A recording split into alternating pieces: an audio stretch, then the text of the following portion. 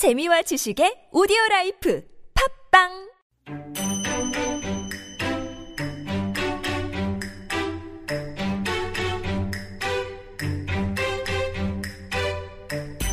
Time to look at your feet.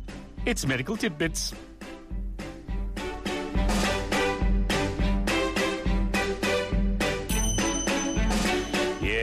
So welcome to the place where we pretend to be doctors every Wednesday morning as we take you through the best advice for your health, for your happiness, and for your life in Medical Tidbits. And today, it's no laughing matter because summer is pretty much here. Yep. I think some of us already, including Bajaj, are wearing sandals. And flip-flops. Others of us are also planning to open our feet up to the air. Yep. But there are some problems during this foot-exposing season. That's right. I mean, we want to get pedicures and things like that. We want our feet to look good, smell good, be good, do good, and all that stuff. Yeah. But certain people aren't too lucky when it comes to foot care, foot health. Well, there are all sorts of things that you can get, and it's never your fault.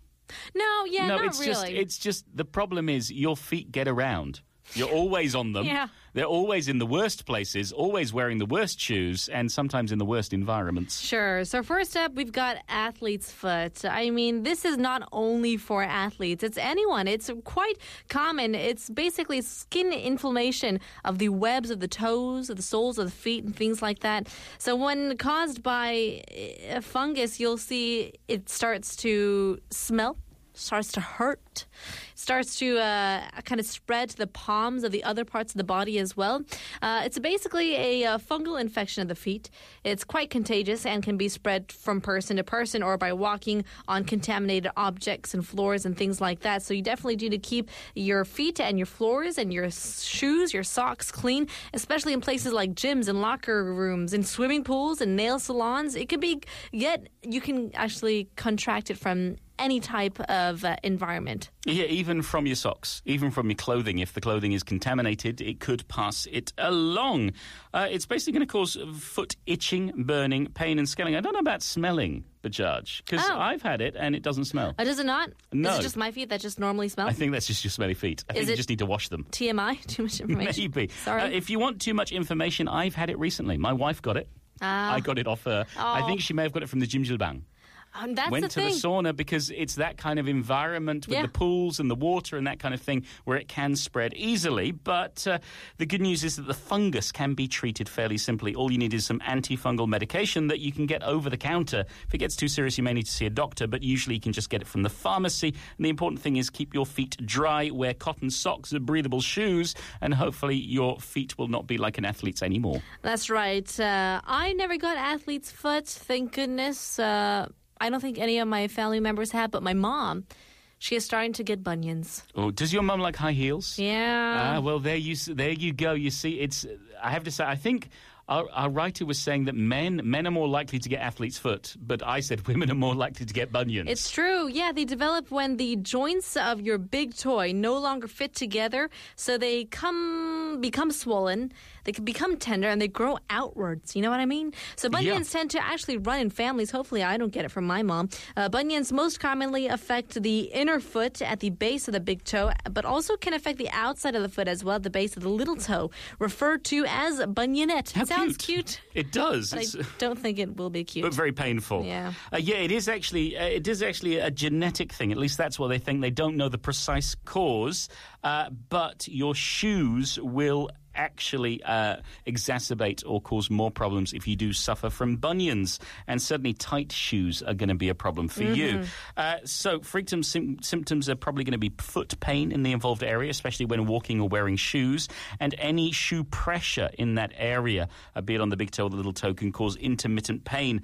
The other thing is to watch out for arthritis can develop in more severe bunions, and that can lead to chronic pain as well.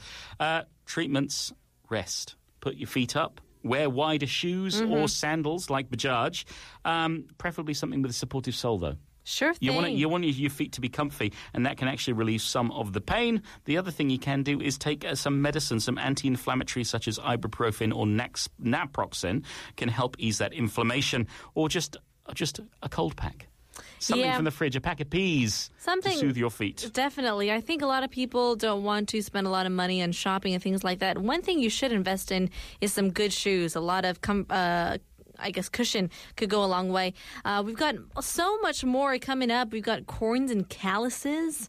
We got warts coming up, hammer toes, ingrown toenails. Oh, yes, I know about that one. Yeah. Much more to come up to do with foot health in Medical Tidbits. We'll tell you what's what after a couple of songs. It's Loretta with Trouble with Boys. And the score with Oh My Love.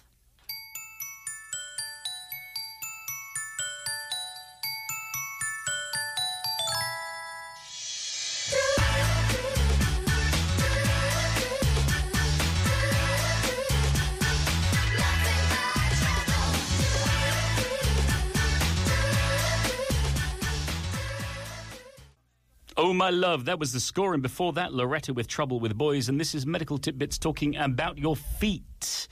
So, corns and calluses. Oh, yes. It's not the vegetable corns.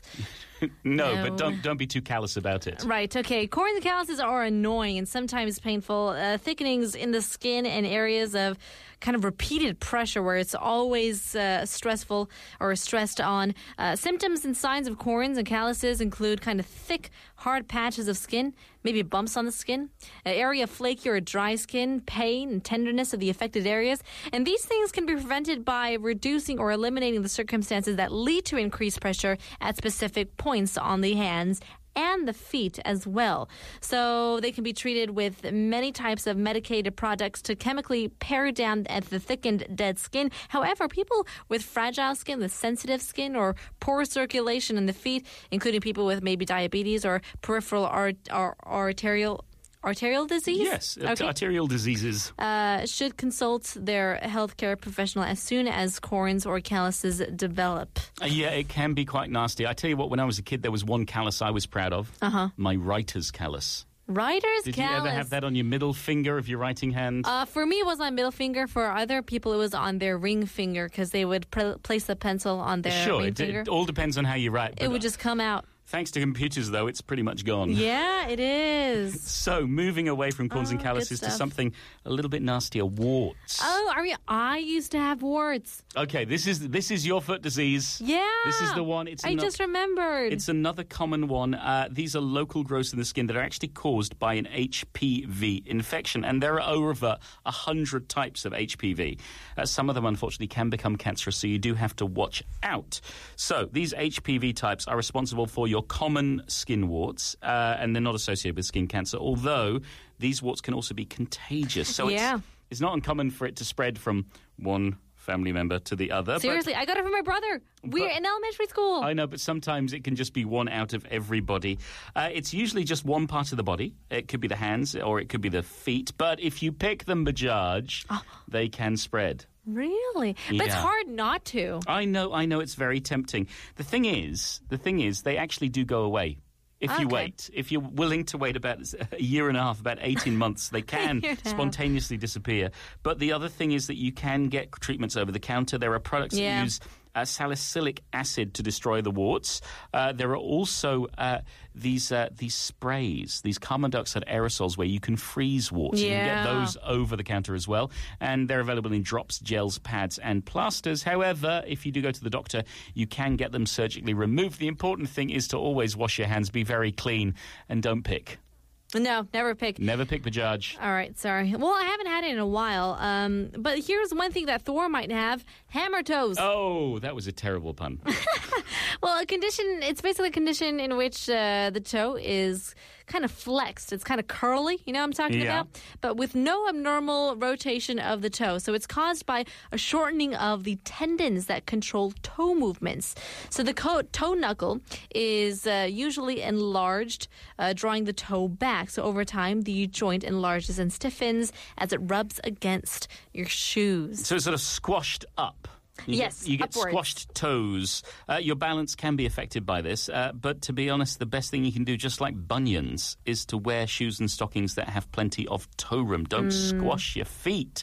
And in some serious cases, you may actually need to get surgery. So I would advise, especially those ladies and gentlemen who like to wear the tight, smart shoes, think about a pair of trainers sometimes. Yeah, sure thing. Otherwise, we'll get an ingrown nail, because that could happen too. Oh, no. Tight stuff. Do we have to talk about Paul, this? tell him your story. Okay, I don't want to go through the whole story, but I have suffered from ingrown toenails before when I was a teenager. I had one recently that I had to have an operation for. Now, just recently, it's grown back properly, and it's not painful for the first time in a very long time, so But I it's am been, happy. like 4 years? Shush now. It's a Until long it process. came to full growth. I don't know. Anyway, so what it is when your toenail, not your tail, curves in and starts digging into your skin, and it can cause swelling and bleeding and all sorts of other problems. So it's not very pleasant at all. Athletes, dancers commonly suffer from them. I've spent a lot of my life dancing, so I'm going to use that as the excuse. Okay.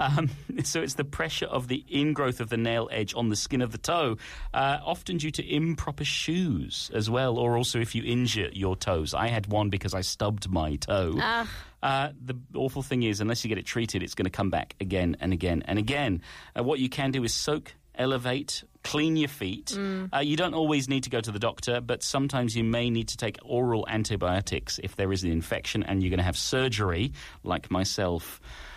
So I don't recommend it. No. I have to say, it can be very painful. Wear comfortable shoes. I think that's the main point to get out of this. Or sandals. Or sandals. Summer is here. That means we got to wear those foot thongs. Yes. So, to recap, you need to get your athlete's foot, your bunions, your corns and calluses, your warts, your hammertones, and your ingrown toenails sorted out because summer holidays are coming up and you don't want to be caught short when you're wearing sandals. No. On a scale of 1 to 10, how good do your toes look right now, Bajaj? I'm going to say 5 because I didn't get them done. Oh, really? That bad? Yeah. I'm going to give mine a 7. Really? Yeah. Maybe I've got better foot self-esteem. Maybe I need to get my pedicure game on. Okay, maybe you do. I tell you what, it's the end of Medical Tidbits and the end of part 3. We'll leave you with one more song. Here's Maroon 5. With Daylight. Here I am waiting, I'll have to leave soon. Why am I holding on? We knew this day would come, we knew it all along. How did it come so fast? This is our last night, but it's late and I'm trying